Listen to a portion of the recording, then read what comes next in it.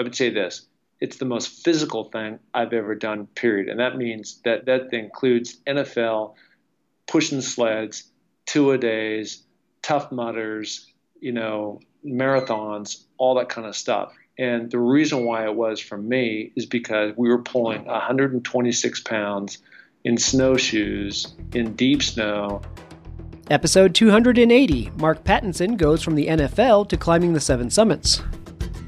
This episode is sponsored in part by Health IQ. Health IQ uses science and data to secure special rates on life insurance for health-conscious people. Learn more and get a free quote online at healthiq.com/adventure. Support for the Adventure Sports Podcast comes from Kind, makers of healthy and delicious snacks. To try 10 different flavors of Kind bars for $10 and get $10 off of your second order, go to kindsnacks.com/adventure.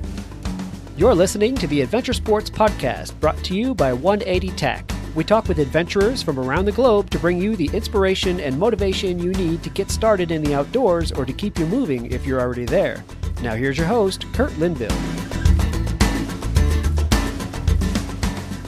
Hi, friends. Thank you again so much for listening to the Adventure Sports Podcast, and we have a really fun one for you today. I have a man that is currently climbing the 7 summits. He's a philanthropist. He is a public speaker, and he has started 3 multi-million-dollar companies. And on top of all of that, he's a former NFL player, wide receiver. Mark Pattinson, welcome to the program. Thank you so much. I love that intro. It just, I take a step back and I hear that and I go, wow, I'd love to hear about that guy because it doesn't seem like it's me, but it is. Well, good for you, man. It sounds like you've had a lot of fun making the most out of life. So we're excited to hear about that today. Yeah, no, I'm excited to share it. Yeah, very, very cool. Well, let's start with a backstory. I love to hear, where'd you grow up, first of all?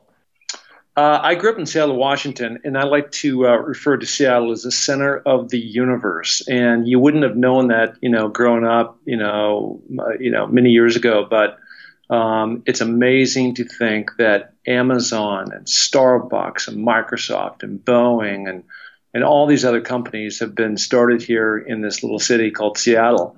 And very entrepreneurial, and because of the growth of the amount of jobs that they've created, we've got this thriving economy and beautiful city and mountains and streams and water and lakes and everything else surrounding us.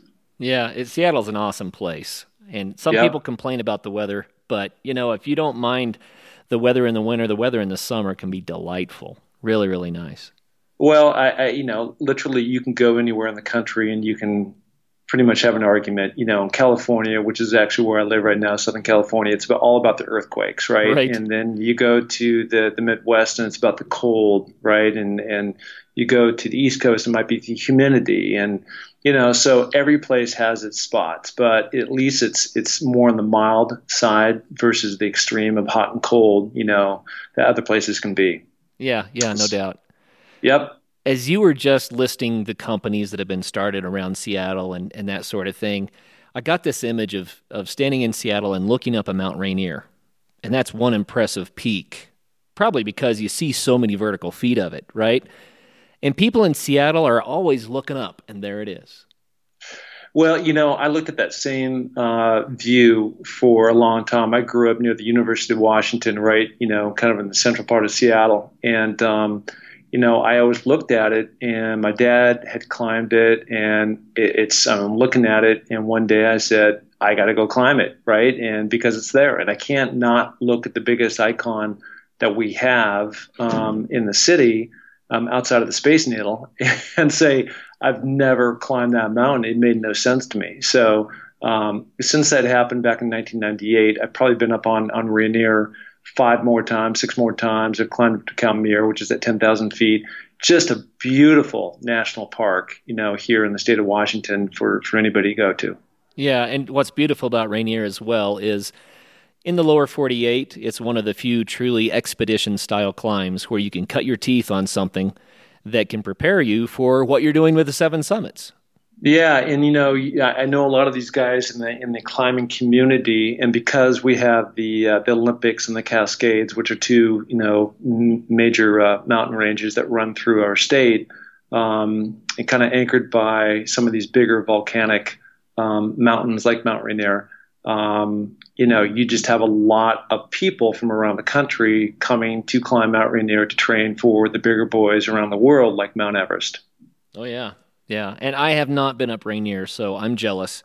I've interviewed several people that have, and I climbed the 14ers around Colorado, and, we've been having a ton of fun with that. But Rainier is its own animal, and I've not done that yet, so. You should do it. It's great. It's great. They've got, I think, 3 different climbing mountaineer guiding services that can take you up, and it's usually a 3-day type deal. And you enter the parking lot at 5,000, you go up to Camp Muir, which is at 10,000. As I said, you spend the night, you get up, and then you make your way, to the top, which is 14.5, and you're weaving through, a lot of crevasse fields and a lot of open rock. And there's been a lot of people that have not had great success up there because of the weather or rocks falling or bad things happening. But, they try to make it as safe as possible. And like all mountains, these things happen. So, if you get the opportunity, or anybody else, you should definitely make that a point during the summer to come and climb that mountain. Oh yeah, it's on the list for sure. Just because I don't live in Seattle, but I've looked up at it many times, and it's really there for me. So I'd love to stand on top of that one. No doubt about it. Yep, we welcome you anytime. Right on. Well, let's transition a little bit. So you went to the University of Washington, where you played football for them, right? Yeah, I did. Really, you look back on life, and life is, of course, is always 2020 when you look back and you say, was that the right decision or the wrong decision? And there's so many decisions in our life that we make, from jobs and being married or meeting certain types of people, that have an impact one way or the other. And I went to a big school, Roosevelt High School, in the city, and only a couple miles away from the University of Washington. Grew up going to all the Husky football games, and football is just one of those things that came pretty naturally for me. I worked at it only in the sense that, growing up with my guy buddies that, hung out with, we'd just go out every single night, throw the ball, pretend we were, USC football players, or, whatever that would be. And, for me, it just kind of kept going and going and going. And so I put myself in this position where I had a lot of universities across the country knocking on my door and offering scholarships and whatnot. And so I took recruiting trips here and there, and I ended up, staying here locally. And the best decision I ever made. And, fast forward the clock, my senior year, we ended up in the Orange Bowl. We beat Oklahoma, and we were just inducted into the University of Washington Hall of Fame. And our college coach, Don James, who was a disciple under the old Bear Bryant, famous coach, entered the College Hall of Fame as well. So, it's just, you just never know what it's going to be like when you first go. And some of the places like Cal at the time, went through 3 different coaches and whatnot, and would have been a complete disaster for me. So, it worked out in the right ways, and it developed me in the way I needed to develop. I didn't play for a couple of years because I wasn't good enough and big enough and strong enough and fast enough. And, ultimately it all kind of played out the way it should. And, it just turned out to be one of the best choices of my life. Yeah, that's great. Well, and ultimately that led to you playing for the Raiders and the Rams and the New Orleans Saints. Yeah. So now, I again, the worst thing that could have happened to me, well, going back a step, back in the day, it's not like today where there's all these different club sports and kids are becoming much more specialized, and they're lifting weights and they're training and they're doing all these different things. It's just, again, going out and grabbing 6 other guys and saying, hey, do you want to play tackle football with no pads, right? And throwing the ball around in the playground. And, And so when I got to the University of Washington, I could not bench. I weighed 181 pounds. I was 6'2". I was a wide receiver. I could not bench my weight. And so, it took me probably 3 years before, I really got to the point where, I was strong enough, big enough, physical enough that I could take on the other guys in the Pac. In those days, at the Pac-10. We did add the Colorado and Utah in the Pac. Now it's Pac-12. But, those guys, who were out there and they're competing were bigger, they're stronger, they're faster, they're everything. And so part of my growth and my maturity was just really trying to catch up and do it the right way. And so I did that. And again, ultimately through, not playing, but spending a lot of time at scout team and getting beat up, but learning the ropes, I ultimately, became a starter, and that put me in a position to be drafted. And I was drafted by the Raiders. Back in the day, they were down in L.A., so I was drafted by the L.A. Raiders. And I went down there, and I was there for, I guess, 2 or 3 years. And in my third year, I was traded to New Orleans, which is always a shocker because, it's just like you get a phone call from your dad, from your employer, in this case, Al Davis one day. He goes, "Hey, guess what? You're out of here." And like, what are you talking about? What about my apartment, my friends, my car, my cat? Yeah, I've got a life. Right? I got a life, and it really didn't matter, right? So it's just business, and it's just weird. You really never think about that when you open up the newspaper and you see, transactions and say, "Hey, look who got traded." And they don't understand that there's like a real person behind that curtain, and there's families and there's kids and there's, other things that matter. So anyways, that's what happened, but it was amazing. That's got to be quite the ride. I want to talk quite a lot about the Seven Summits experience, but I still need to hear a little bit more about the NFL. I know that our listeners are going to be saying, you got to ask them, what is it really like? What's it really like? Is the lifestyle as great and as glamorous as everyone makes it out to be, or what's the truth behind it? Yeah, well, it just continues to build and grow, over the years. But, look, so there's 32 teams, and on draft day, I went to the combines. I was fortunate to be invited to go there, and it's kind of a big evaluation whether or not, what round you're going to go, if you're going to be drafted, what teams think what of you and whatnot. And all your draft position is all ultimately by how much money you're going to make per round and whatnot. And then there's 32 different teams. You can end up, and the team represents a city, so you can end up in Buffalo, or you can end up in Green Bay, or you can end up in Los Angeles. And so I'm this kid from Seattle, and it seemed like it rained a lot more back in the day. And I got the call from Tom Flores, who they just come off a Super Bowl. Like, "Hey, Mark, this is Tom Flores of the LA Raiders, and we've just selected you in the 7th round." I'm like, "You got to be kidding." And they go, "No." And so, I'm jumping up and down for joy. And, within a few days, I'm on a plane and down there and in training camp.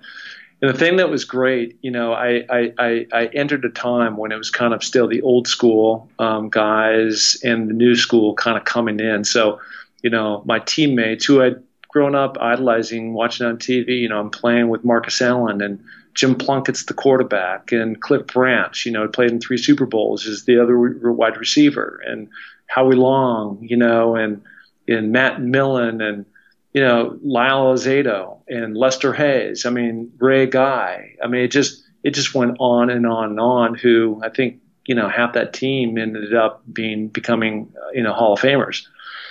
So it was amazing, and because you're in that limelight, you do get the perks of being a professional athlete, and that means going to restaurants or bars or whatnot and getting in free and getting free drinks and and other perks like that. And it's great to be there. And on that team and in the NFL, it was pretty good in college, but in the NFL, I was just a guy. I mean, I wasn't a superstar, but there's only 47 or 52 guys that make a team, and that's not easy to do. The top 1% of the 1%, and even though I was probably on the lower end of that list, I was there, and I got to, they were my friends, and I went out and I got to play, and it was just incredible, and then even, being traded down to New Orleans, I ended up becoming really good friends with a guy named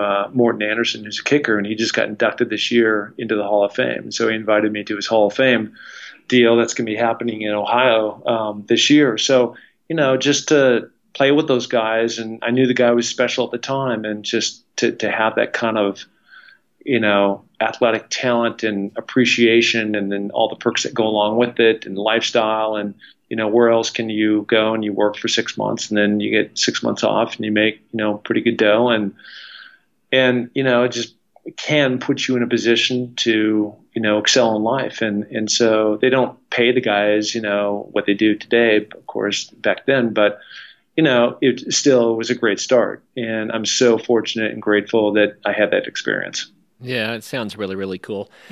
There are so many young men across America who want to play in the NFL.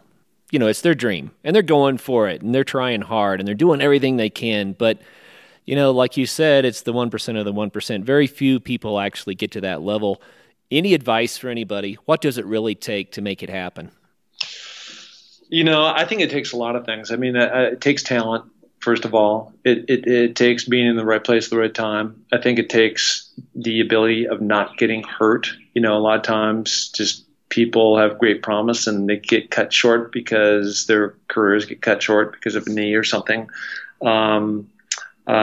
Just, being in the right system and whatnot. But I think that's the stuff, and some of those things that you can control and some of those things you can't. But, one of the things, and we can talk about this a little bit later in the podcast here, but, that my coach, Don James, taught us about John Wooden's pyramid of success. And so in his pyramid, and there was like 23 different blocks, it was really taking care of all the things that you need to do to become a champion. And so the amount of time that I spent in a weight room, the amount of time that I spent running stairs, the amount of time, and this isn't like coaching time, this is my time, the time that, I put myself to the very end, where, you put yourself where, you're about to throw up, hot days, all those types of things. Somebody wants you to go out at 6 p.m. or something for drinks, and you blow it off because you have to go and put yourself in a position that you can go and you can earn this. I mean, there's nobody who wanted to play in the NFL, not just want, there's a will and a want, right? Everybody wants to make $1 million. The question is, are you willing to do what it takes to get there? Right. And I've just seen this time and again and again and again. And I just saw it again when I was on Denali recently with somebody who wanted to be there, but didn't do what it took to get there, and it put the whole team in jeopardy. And, from relating back to football, there's many kids who have success come way too fast, way too soon for them. And it happened for me. And the best thing that ever happened to me was the coach, Don James, at the University of Washington said, you're not going to play until you get yourself right. And so, there was a total choice. And then, for me, once I kind of got that and I got it kicked in, then it just never stopped. And I wanted more and more. So, definitely the overachiever. But whether you have all the talent and you haven't lived up to it, or you don't have that much talent, but you're the super overachiever, you have to do those things that matter, those day-to-day things that keep you on track to what your goal ultimately is going to be. Well said. Very well said. Thanks for that. Thank you. Yeah.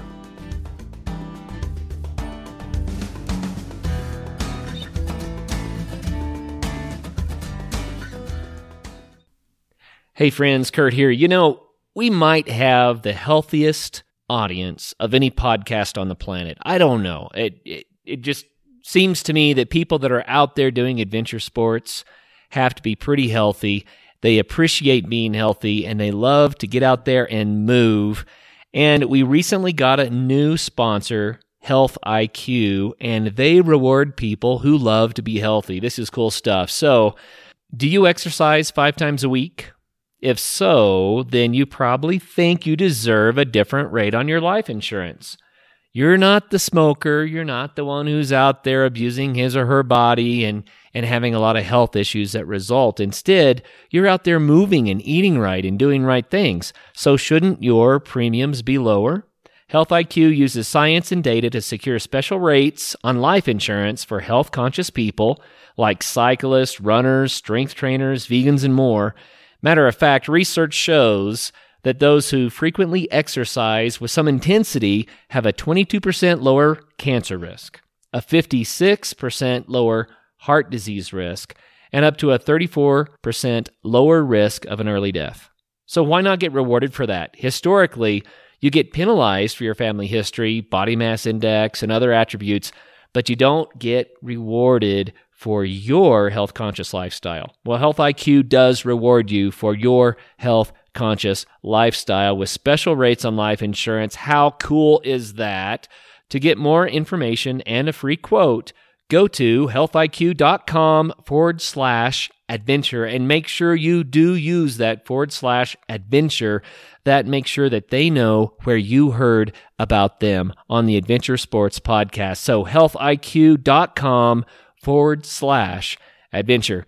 Thanks, guys. It's about time for some of this health-related life insurance. I love it.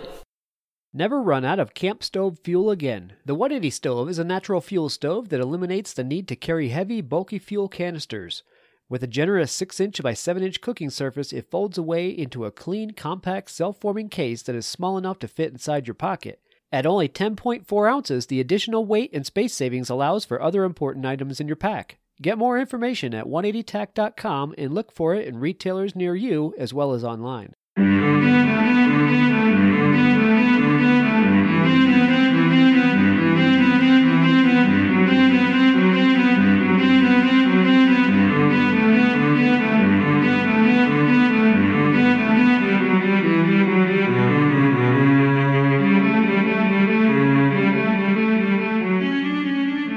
Let's transition now to the 7 summits, and I'd like to do it this way. So your career in the NFL comes to a close, and at some point you decide you're going to climb the 7 summits. But there's got to be a big story in the middle there. What led you to ultimately deciding to do this? Well, you're right. So just kind of a backfill of stories. I came out of the NFL, and that's a hard thing to do. So we just talked about putting all your energy into one thing, and this happens to a lot of professional athletes, and it certainly happened to me. And even though I was buying homes with any money that I was making from the NFL back here in Seattle, single family homes, I was living in California, and I didn't feel like that was going to be my end all. So ultimately, it took me about 1.5 years, 2 years to figure it out and kind of get stabilized. And then I started some different companies.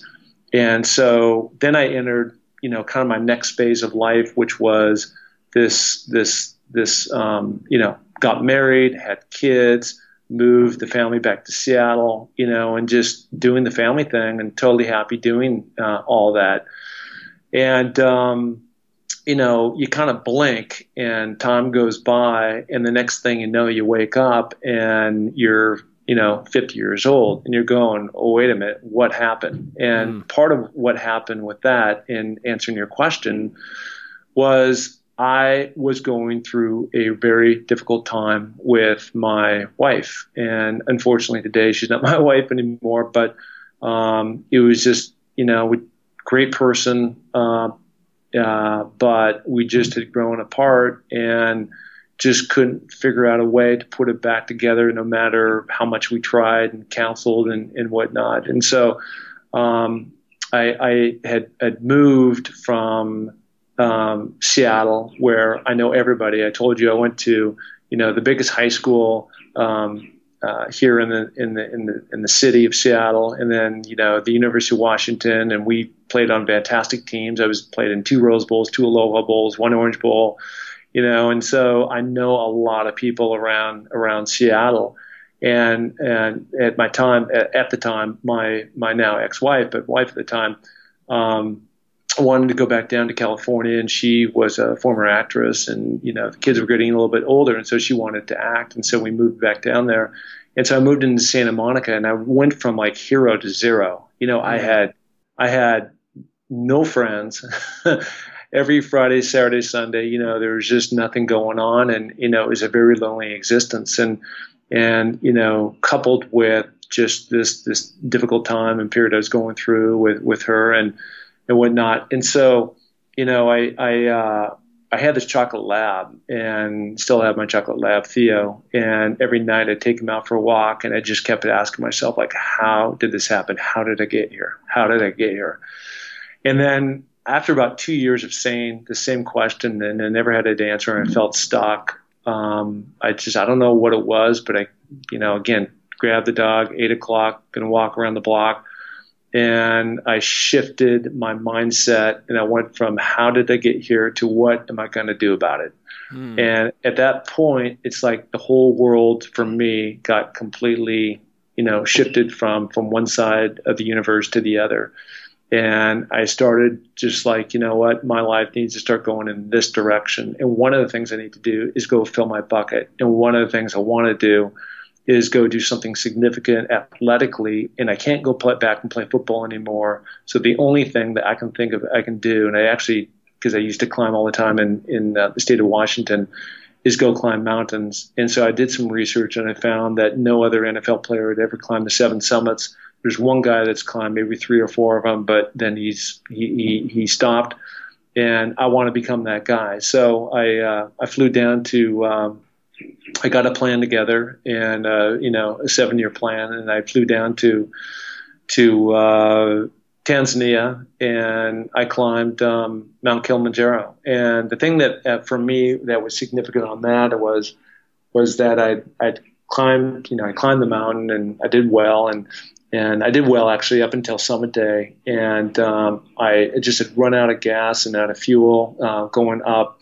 And the porter that was with me got down. He was like jamming protein bars in my mouth and slapping me in the face and pushing me around and like, get your ass up. And so I did, and I summited. And when I was coming off the mountain is something 19,341, I think, and we're now down about 18,000, kind of cresting over the top, starting our way down. And all of a sudden, these tears just absolutely started like leaping out of my face, and bouncing off my sunglasses and falling down to the floor, and I couldn't stop it. And I hadn't cried since I was about 11.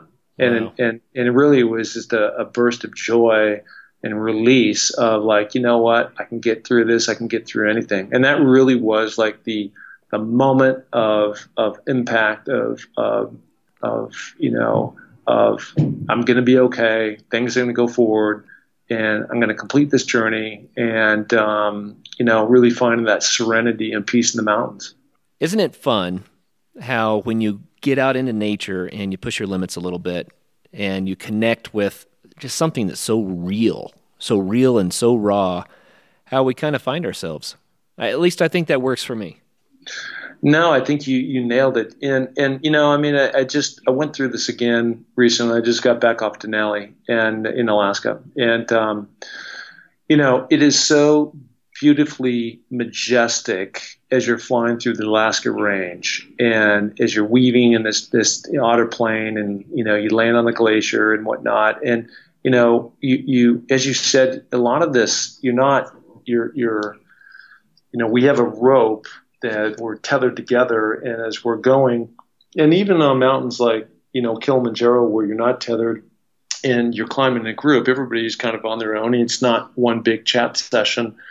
And because your phones don't work, and because your computers aren't going, and because you're not sitting there all day and you're moving, your brain just has time to solve so many different problems, right? And so the amount of clarity that you get and the amount of direction that I seem to find and the answers that come are just truly amazing. And then what happened to me on every one of these too, I've got literally books full of journals of just at night now when you're in your tent, and I'm just journal writing about the day and about life and about where I want to go. And it's just, and so many other times you don't get that, to your point, because you don't have all these different distractions. Right.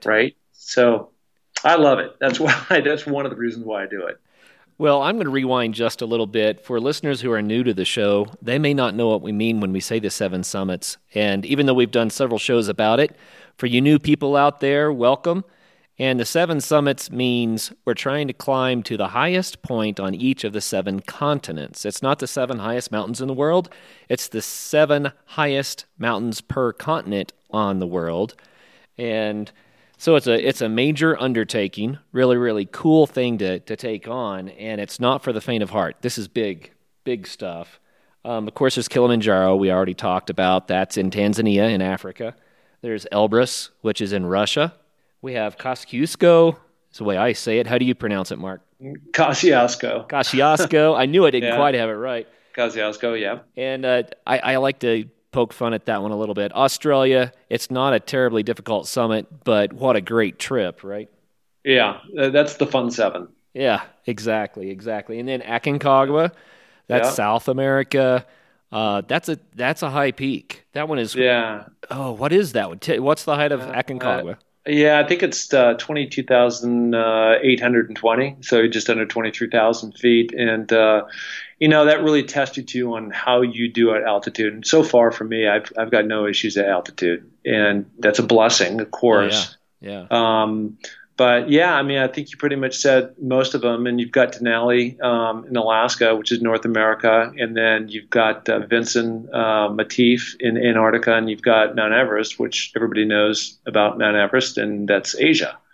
So I'll tell you one thing, though. I mean, it's so cool to be and say that you've actually stood atop of these different mountains, and that's but. Like people say, and it's so true, it's so about the journey. It's planning, it's packing, it's making decisions, who you're going with, how long you're going to be gone, and then the cultural experience you get from Argentina to Australia to Russia, to Alaska even. I mean, these different parts of the country or the world that I've never been to land there and go through all that is just truly remarkable. And, you just find people, and it's just fun to have that thing called, hiking, climbing, outdoor life really connect you and unify you in a way that just, takes down all the barriers. Yeah. Yeah, that's very true. I think there's a lot more to it, and that's what I want to kind of emphasize. Just take a little bunny trail here. When you set out to do a goal, some adventure sport, it doesn't really matter what it is. It will take you places and take you to experiences, peripheral experiences you didn't anticipate, and sometimes that's really what it's all about. That it becomes the most rewarding part of it. I mean, achieving our goals is beautiful too, right? But it's the journey, the people you meet, and the way we're impacted along the way. That's really the reason to do it. Yeah, absolutely. I mean, I don't know anybody that's super successful, and I know a lot of really successful people in all mediums that, the enjoyment has not been about the path, not about, it's great to catch the touchdown with 1 second to go, and I've done that, and it's amazing. But they had no idea. We talked about the stairs and running up and down in the rain, soaked fields, and when it's cold or it's dark at night and everybody's at home, and that is what makes those moments super sweet. And it's preparation meets opportunity. Right. Sure. And preparing, and know what you need to do. And then finally, when you get your shot, making it happen. And it's so sweet. Yeah, no doubt about it. There are 2 14ers in Colorado that you can drive to the top of with a passenger vehicle. And that's kind of funny, but it's Pikes Peak, which everyone knows about. Yep. And, that is a good example. It was probably the first 14er I ever was on the top of. You can take a train up, you can take a car up. I've done both, and it's great. You get to the top and you say, wow, I am way up here. The views are something else. Wow, the air is thin, it's cold, and you go back down. But then I climbed Pikes Peak. I hiked the 13 miles up, and I got to the top, and I do have altitude challenges. I had horrible altitude sickness. I just wanted to toss my cookies, pounding headache, exhaustion, dehydration, all that kind of stuff, and suddenly the view meant so much more. And, I think that until we put the effort in to win the prize, we may not value the prize enough. So that's just me. Yeah, no, I'm a huge believer of that, and I'm not a, I've got two beautiful daughters, and I'm not the type of dad, and I coach them in all the different sports, and every kid gets a participation medal. I just don't buy, right? So it's you, just like in work, life, anything else, you need to earn things. And when things are given, it's too easy, and it's too easy. People take shortcuts, and it's just the wrong result comes out. I mean, it seems to me like the teams that are the best and have the best results are those that work the hardest and make the sacrifice. You wouldn't want Navy SEALs going in to save you, right? If they just, rolled out of bed, once a week to go train, those guys are going 24/7 and, just going berserk in terms of their training and what they do and go beyond. And that's what everybody should, strive to do. And, so I don't know. It's just, that's just us, and that's our mentality, but not everybody's built like that. Yeah, for sure. Well, back to the 7 summits a little bit. There are a few trivia things that are really interesting to me, and you mentioned some of it on your website even, but Denali, more vertical feet than Everest. Yeah. And with the latitude that you have to deal with, the weather you have to deal with, some people say Denali, which is a major peak. It's a bigger peak than Everest. It's just Everest starts higher up. But some people say Denali is actually perhaps the more dangerous of them. And so you did that one just this year? I just got back last week, and I'll put that in perspective on a couple different levels. Okay, so number one, Alaska is a gigantic state, just to start, but the Denali National Park is 6 million acres. That's huge. Okay, well, let me put that in perspective for anybody who may understand geography of the U.S. 6 million acres is the size of Massachusetts. I mean, think about that. And so when you're going in to Denali, unlike Mount Rainier and some of these other mountains where you're kind of there right at the base and you start and off you go, you take off in a plane and you fly through these most beautiful mountain ranges ever, huge peaks, winding in and out of these valleys. And it's interesting because they don't have navigation devices on these planes. It's all by sight. So when weather's bad, you're not flying. When weather's good, you're flying. And if weather comes in while you're flying, then you gotta improvise, which happened to us, on our way out. Yikes. Yeah. But so the first thing you do is you land on the glacier, and which is really cool. I've never done before. So I was in the co-pilot seat. I got these great videos of, coming in hot and, dropping this plane, right next to all these tents and on this, they call it a runway, but it's just snow packed in. Right. And you hop out, and from pretty much from day one, or from hour one, minute one, you're unpacking and you're getting your sled and your backpacks ready to go. In our case, there were 6 climbers and 2 guides. And the thing that made this particular climb the most challenging climb I've ever done, actually, I would say this: it's the most physical thing I've ever done, period. And that means that includes NFL, pushing sleds, 2-a-days, Tough Mudders, marathons, all that kind of stuff. And the reason why it was for me is because we were pulling 126 pounds in snowshoes in deep snow, under the sun, bouncing up the glacier, which was still freezing. And then, every night it was minus 25 degrees in our tent. Wow. And so, you couldn't even get out of bed, or you didn't want to get out of, your sleeping bag until the sun poked its head around the clouds, or not the clouds, but the mountain.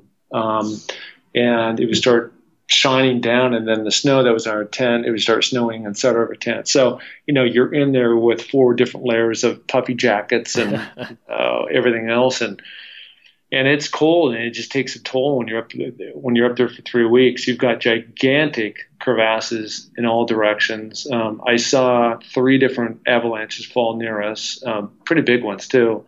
There was another guy that was, we were roped up, and they had just gone by us, and they were a German group, and he fell over. He had a heart attack. Oh. And that was at 14,000 feet. So they had flown a helicopter. The only time they fly helicopters up there is under life of limb. And so this obviously fell into that category, and they flew one up and got him.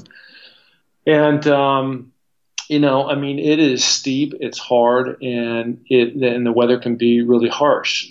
In our case, the entire time that we're there, we didn't have that bad of weather. We had a couple big snow blizzards, 2 feet of snow hit us. But there was this lenticular, ugly-looking Wicked Witch type cloud that would just hover on top of the summit of Denali. And it was blowing around minus 40 degrees. Well, they estimated between minus 40 and 60 degrees. And last Wednesday, they were projecting a biblical type super freeze storm that was coming, that was going to lower the temperatures from minus 40 to minus 89. Oh, wow. Yeah. So we, again, we waited in the tent. We went from our 14 camp. We climbed up this very steep face, 2,000 foot vertical, straight up, fixed lines, huge crevasses, got up to 16,000, buried some gear, which I still have up there, and came down, and it just would not release. And with this storm coming, we made the decision, that our fingers and toes and our lives were more important. And, it's Mother Nature. So sometimes you just need to take a time out and come back on another day and attack it, which I'm going to do this next year. But we made a beeline back for the base camp down at 7,800. And so we did that, and we got back. We got to that camp. We started, I think, about 2:00, and we ended up about midnight, 1:00 in the morning, finally getting back to where the planes were to come in. And then later that night, about 3:00 in the morning, we were hit by another snowstorm. So all the planes were not coming. So now it's Monday. It's Monday with the superstorm coming Wednesday. So we only have like a day before this thing is coming in. And we wake up now on Tuesday. I get up about 5:00 in the morning, low-hanging clouds, and I'm like, there's no way planes are going to fly in on this. And about 8:30, they started kind of yelling and saying, hey, they're coming. They flew 3 planes in. I got in. I got on the second plane, and the other part of our group got on the third plane, and everybody else got left behind. Wow. So, yeah, we were super fortunate. And then getting out of there, we flew below the cloud line. So we were maybe 100 feet off the ground, weaving down through the mountain passes back into Talkeetna, which is the little town there that you launch from. And it was just crazy. I mean, it's just, you can't believe how close to the ground, just like turning, banking hard left and right, like zipping in and out, like you're in a sports car or something. And it was just part of the adventure. But, again, the bad news is that did not summit, but I think that also represents life, where sometimes you're set back and you just got to re-tee it up and come back on another day and, go forward at another time. Well, I want to say congratulations on making the right decision, and congratulations on coming back to us so you can go try another day. Well, the most important thing for me was to come back and do this podcast, right? So that was the high priority. But no, seriously, I mean, it just got to the point where, I was so mentally strong and there and felt great, physically, mentally, emotionally, spiritually, everything. And it just was not going to happen. And then once that happens, your mindset just shifts from like, I've got to do this to I can't wait to get out of here. Right. And you want to, you haven't showered in 3 weeks and the meals are awful and, the cold and whatnot. And it's just now a race of trying to get out and then the uncertainty of not knowing if you can actually fly out. And so anyways, it all worked out the way it was supposed to work out, and it's just all part of the adventure. And again,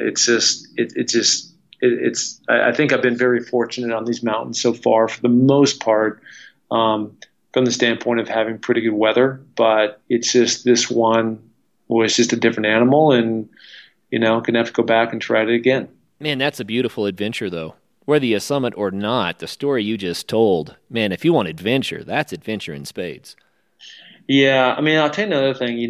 We talked about too earlier, and I talk about this just because, it's just it just if you aren't prepared and you don't know what you're getting yourself into, then you need to take a sanity check. We had a guy, so there was 2 rope teams, right? I said that there were 6 climbers and there's 2 guides, and of the 6 climbers, 5 were pretty strong, very strong. They were great. And one guy was a guy from New Jersey, and Taiwanese guy. And I don't know if he didn't read the manual. I'm not sure what the disconnect was, but he was in so far over his head. And the problem with that was that we got on this wall that was 2,000 foot vertical. Some of these pictures I could show you would blow your mind. And, he just sat down and he quit.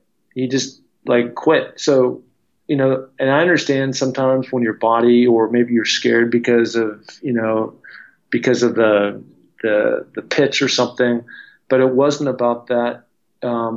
He just quit. He just I can't go anywhere. So everybody else has to carry my stuff. Wow. Right. And we were stuck on this, trying to talk him off and lift him over this crevasse, that he just wouldn't stand up. And this kept going on and on and on. And it was just very frustrating because it was either we take him off the mountain or he dies. There was no black and white.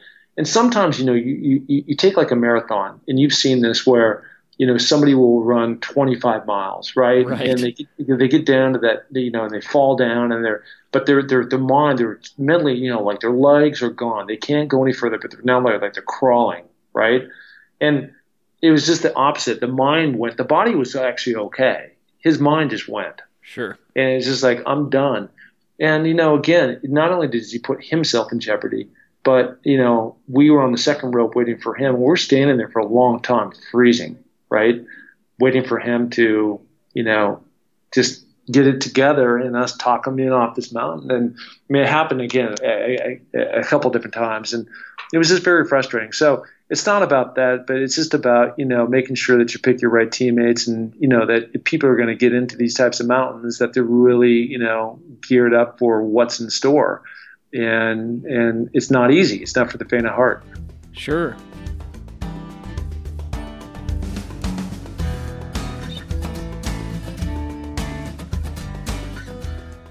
Hey, Adventure Sports Podcast listeners, have you ever tried a Kind bar? You might have seen them in your local grocery store, coffee shop, or gym. They make delicious, healthy snacks using whole ingredients you can recognize and even pronounce. It's a great snack to grab on the go or as a guilt-free indulgence. We've got a special deal for you. For $10, you'll get a box with 10 Kind snacks inside, including free shipping. Now that's a $20 value, just $10. When you order the sample box, you also get to try Kind's Snack Club, where you'll receive monthly snacks at a discount starting with $10 off your first Snack Club order. You shouldn't have to choose between your health and taste when it comes to snacking. To pick up your sample box, go to kindsnacks.com/adventure. That's kindsnacks.com/adventure. By now, you certainly know who Bent Gate is. That's for a great reason. Bent Gate Mountaineering has been sponsoring the Adventure Sports Podcast almost from the beginning, and we really appreciate that. They've made it possible for all the great shows to continue coming your way. We want to say thanks by reminding you to go to them for your backcountry gear. If you live in Colorado, then just stop by their store in Golden. If not, go to bentgate.com. They have what you need, from the latest ultralight gear to the tried and true classics for climbing, hiking, and camping, like Arc'teryx, Hilleberg, Nemo, Western Mountaineering, and many more. Need advice? They have you covered there too. Their staff are passionate adventurers who can offer help from their own experiences. Bentgate also hosts lots of events and speakers. Check out their website to see the schedule and to see all of their products. Help take care of the Adventure Sports Podcast by getting your gear from Bentgate Mountaineering.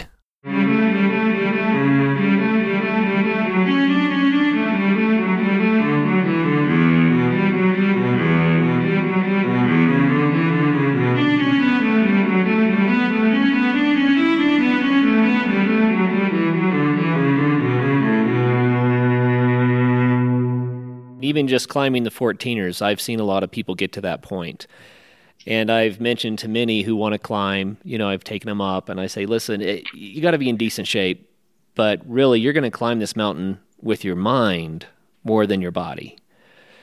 And I think if anybody wants to get into the expedition climbs, the bigger mountains, then they need to find out what that is for them. They need to do enough challenging things to find their mental limits and then learn how to get past them, because that's really where the rubber meets the road on these things.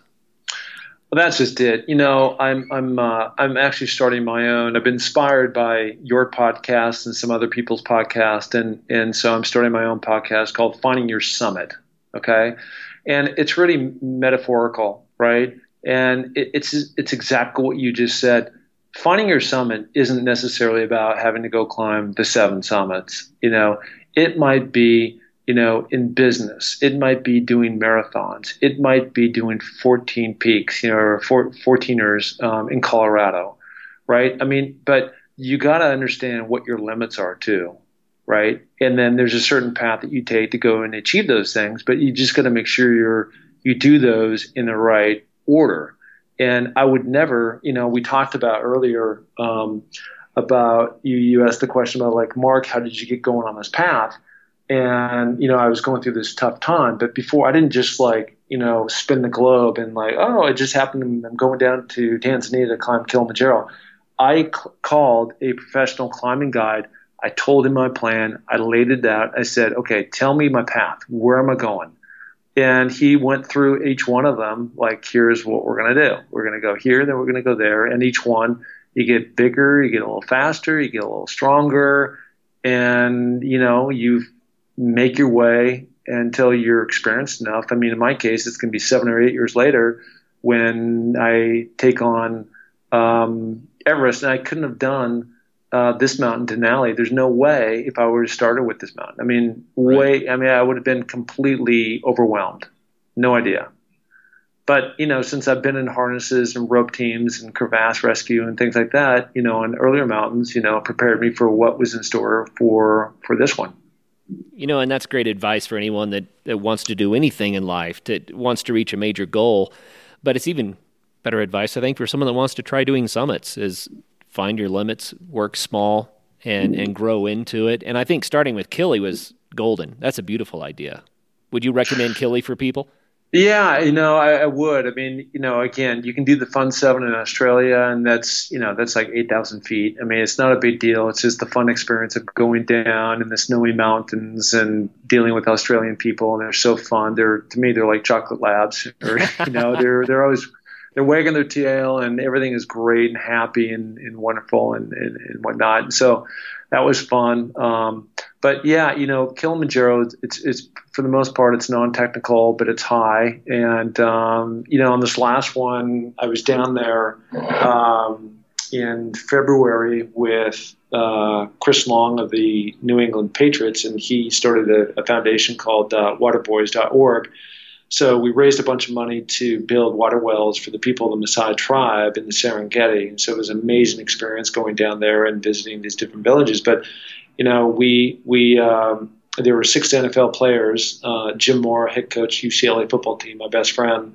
And there were 4 Green Berets that were on this trip, and what was it? 1, 2, 3 of them had 2 of them were amputees, and 1 was blind. And there was another sergeant that had flown over from Afghanistan, who's active as Green Beret, and he was going to be the one blind guy's his guide dog, essentially leading him up the mountain. And you would think that a guy like this, super strong, super fit, just big stud, probably 6'4", and he got pulmonary edema, and he was jamming Dex, which is a steroid, which is like, that's the last thing you do when there's nothing more you can possibly do at high altitude, is jam this needle into your heart and just have it pump and bring you back. And he was doing it at lower elevations, like 2 camps before we even got to high camp, and he would just throw it in at night. He was kind of running high, his heart rate and whatnot, shouldn't have been there. And we had to drag him off, at about 17,000 feet down the mountain, because we had our amputees. They just went. In one case, a gal was there with above the leg, and she did phenomenal, but it just took her a long time to get there, which slowed everybody. And so all these NFL guys ended up, getting exposed for a long time at the high altitude. And,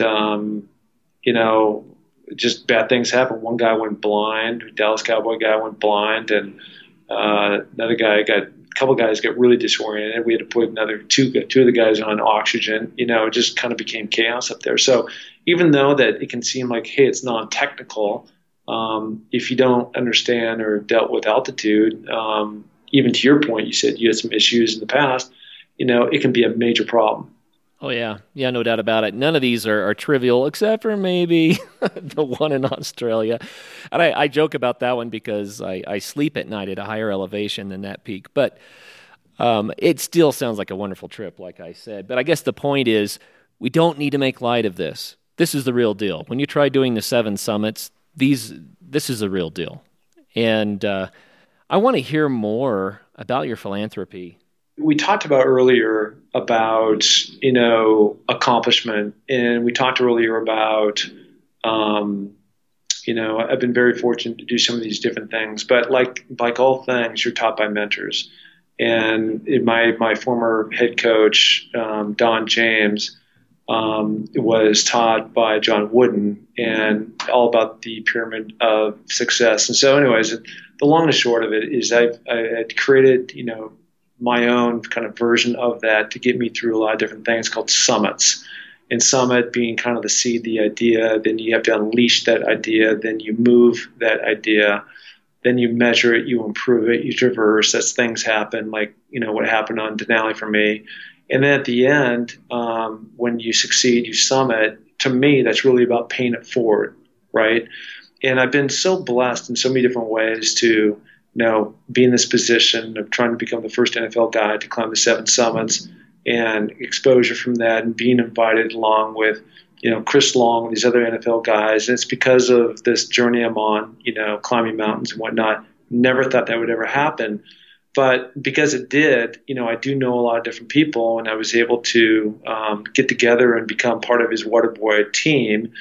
And we were all tasked to raise $15,000 per player, and I pulled Jim Mora in as a partner of mine just because we have a lot of overlap in our friend base. And we raised $47,000. It was really cool. It takes $45,000 to build a well, and so this next year, I believe we're going to go back and we're going to dedicate that well. Literally have a plaque made, put on top of the well in the Serengeti for the Maasai people who don't have. They have to walk 2 miles to get their water, if you can imagine that. And most of the time it's girls, women who have to go do that, and bad things happen along the way, and it's dirty and everything else. And now they can just go turn on a faucet, and to sustain a community like that, it's water is life for them. Right. And so it's really amazing. So, Jim and I both feel extremely proud that we crushed our goal. We were able to help these different people And so back to the dedication, my dad unfortunately passed away about 5 years ago. And so we're going to dedicate the well to my dad, and we're going to dedicate the well to a player named Nick Pasquale, who was tragically killed 4 years ago, UCLA player, walk-on, great family, and whatnot. So anyways, we just want to keep their memories alive and well, and we're going to do that. And, it's it's cool to raise the money, but it's even better to have those people just reach out and celebrate us the way they did and give us handmade gifts and, throw little ceremonies and just, it's so authentic on what they're doing. So we're going to continue with that, and I know Chris. I think they've funded like 23 different wells now. Terry Bradshaw just funded his own well, and we're part of that group, and we're going to continue to raise the money and build hopefully more for Chris and for the people down there and make it happen. Man, that's awesome! So cool. In my mostly uninformed perspective, clean water, education, medical care, those three things can totally change the lives of people that are actually suffering a lot. And I think clean water is one of the biggest ones, and being able to bring clean water to the Maasai, good for you. Congratulations for doing that. Again, I love it. And I hope that some of our listeners can be inspired by that example and say, you know what, I could do that. I could bring water to a village. It'd be so cool. Anybody can do this stuff. This is my second time I've climbed Kilimanjaro. As we talked about, my first climb, started with Kili. And, at the time I was just like, and this is when I was kicking everything off, and I was just at the beginning stages of all this different stuff. And so I started my own fundraiser, and I found a local boys and girls inner city group that was looking to build their parks and services programs up. And so I just said, reached out to my friends, had a little Kickstarter type campaign, and set it up. Wasn't a problem, and I raised $10,000, right? And anybody can do this. You don't have to be super special, but you just need to be aggressive in terms of pounding the emails and Facebook and tweets and all that kind of stuff, and really promoting what you're trying to do. And if it's a worthy cause, people will get behind and help. And that was $10,000 that time. Jim and I did 47 and counting. So it really doesn't matter, but every penny helps. So it's just all good, and it makes you feel great. Oh yeah, really, really cool stuff. My roommate and I actually built a vocational education school in a village in Kenya before the internet was a thing, before there was a Kickstarter or any way to get it out. And we just started traveling around and telling everybody, we're funding this project, jump in. And they did. And I think you're right. Anybody can do it. All you have to do is say, I'm going to do it, and start doing it. And really rewarding life experience. So kudos to you, man. And I agree with you. It can be done. And what's so cool about people that do adventure sports is what you're doing gets people's attention anyway. So why not tag a fundraiser onto that and make a difference for others in the world? Well, here's the bottom line for me.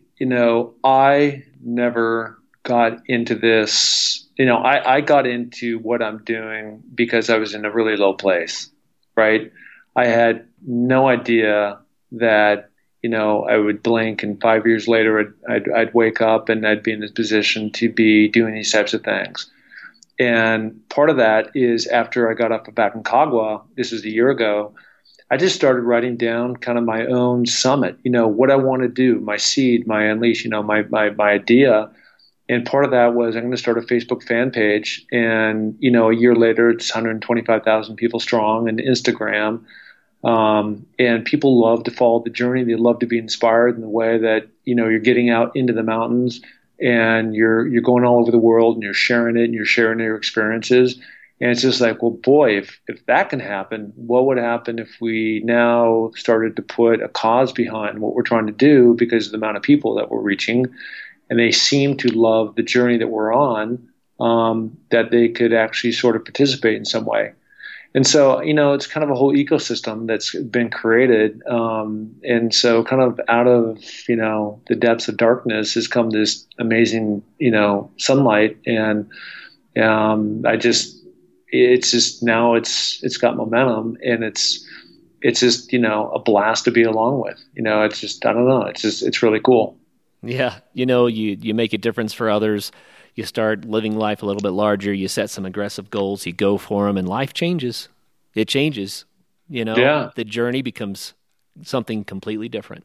So, yeah, it's kind of like life. Yep. And we could go on about a lot of this stuff forever, but let's make sure that people know how to get in touch with you. So, the website I'm currently looking at is markpattisonnfl.com, and that's Patty Son, not Patterson, right? So markpattisonnfl.com. Yes.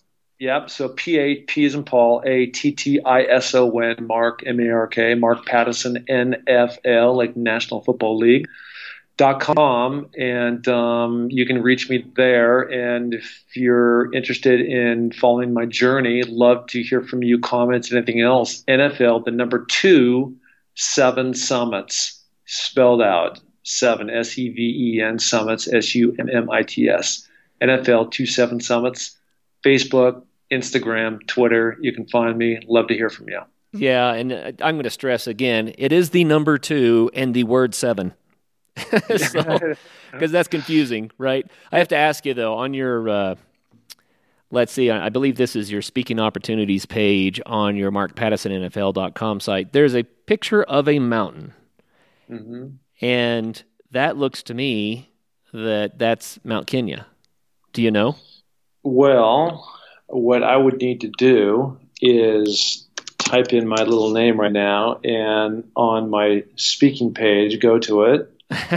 Sorry about that. I'm not quite as prepared as you are. Well, I'm way ahead of you. The reason I'm kind of laughing about it is I saw Mount Kenya from the plane, and I drew a picture of it in my journal by looking out of the airplane window, and that's the only thing I have for Mount Kenya. But this looks a lot like that. No, that is a picture from Mwenzi. So Mwenzi is a peak that runs parallel across from Kilimanjaro. Okay. And so there's 7 different paths that you can take to climb Kili. And the one I've done now twice in a row is starting from the Kenya side, and you make your way over to Mwenzi, and then it helps you get acclimated, because you go up halfway up on that peak, on that snowfield that you see, and you're at maybe, 16,000 feet or something, and you come back and stay at 14, and then from there you walk across kind of a open tundra, almost looks like a moonscape, kind of to the base of Kilimanjaro, and then you start making your way up there, and you camp there as kind of your final high camp around 15.5 before you want to go for the top. So what you can't see, it would be to the far right, would be a picture of Kilimanjaro. Gotcha. Very, very cool. Well, hey, everybody out there, Mark Pattison, he does public speaking, and he is working with his philanthropy. He is out there making a difference on the planet, making a difference in the world. So contact Mark, let him know that you heard about him on the Adventure Sports Podcast, and see if you can't hook him up for some speaking events. That'd be cool, Mark. That would be awesome. I would love to do that. I love traveling. I love being around the world, climbing mountains and telling people about it, and lots of NFL stories too. Right on. Well, Mark, thank you very much for sharing your stories with us today. It's been a delight and a ton of fun to hear your perspective about the 7 Summits and the NFL and what it takes to achieve our dreams in life. So thank you so much for your time and for sharing with us. Yeah, no, it's been a blast. Thank you. And just very, very appreciative and grateful. Yeah, it's our pleasure. It really is our pleasure. And to all the listeners out there, thank you for your time today. Remember, do get out there and have some fun. On Thursday's episode, Arlette Land is here to talk about some East Coast hiking in the White Mountains of New Hampshire, as well as her recent thru hike of the Hayduke Trail. Until the next episode, why don't you do us a favor and cruise on over to our members site at members.adventuresportspodcast.com and become a member. You can support the show and get some great adventure-related deals. Thanks for listening, guys.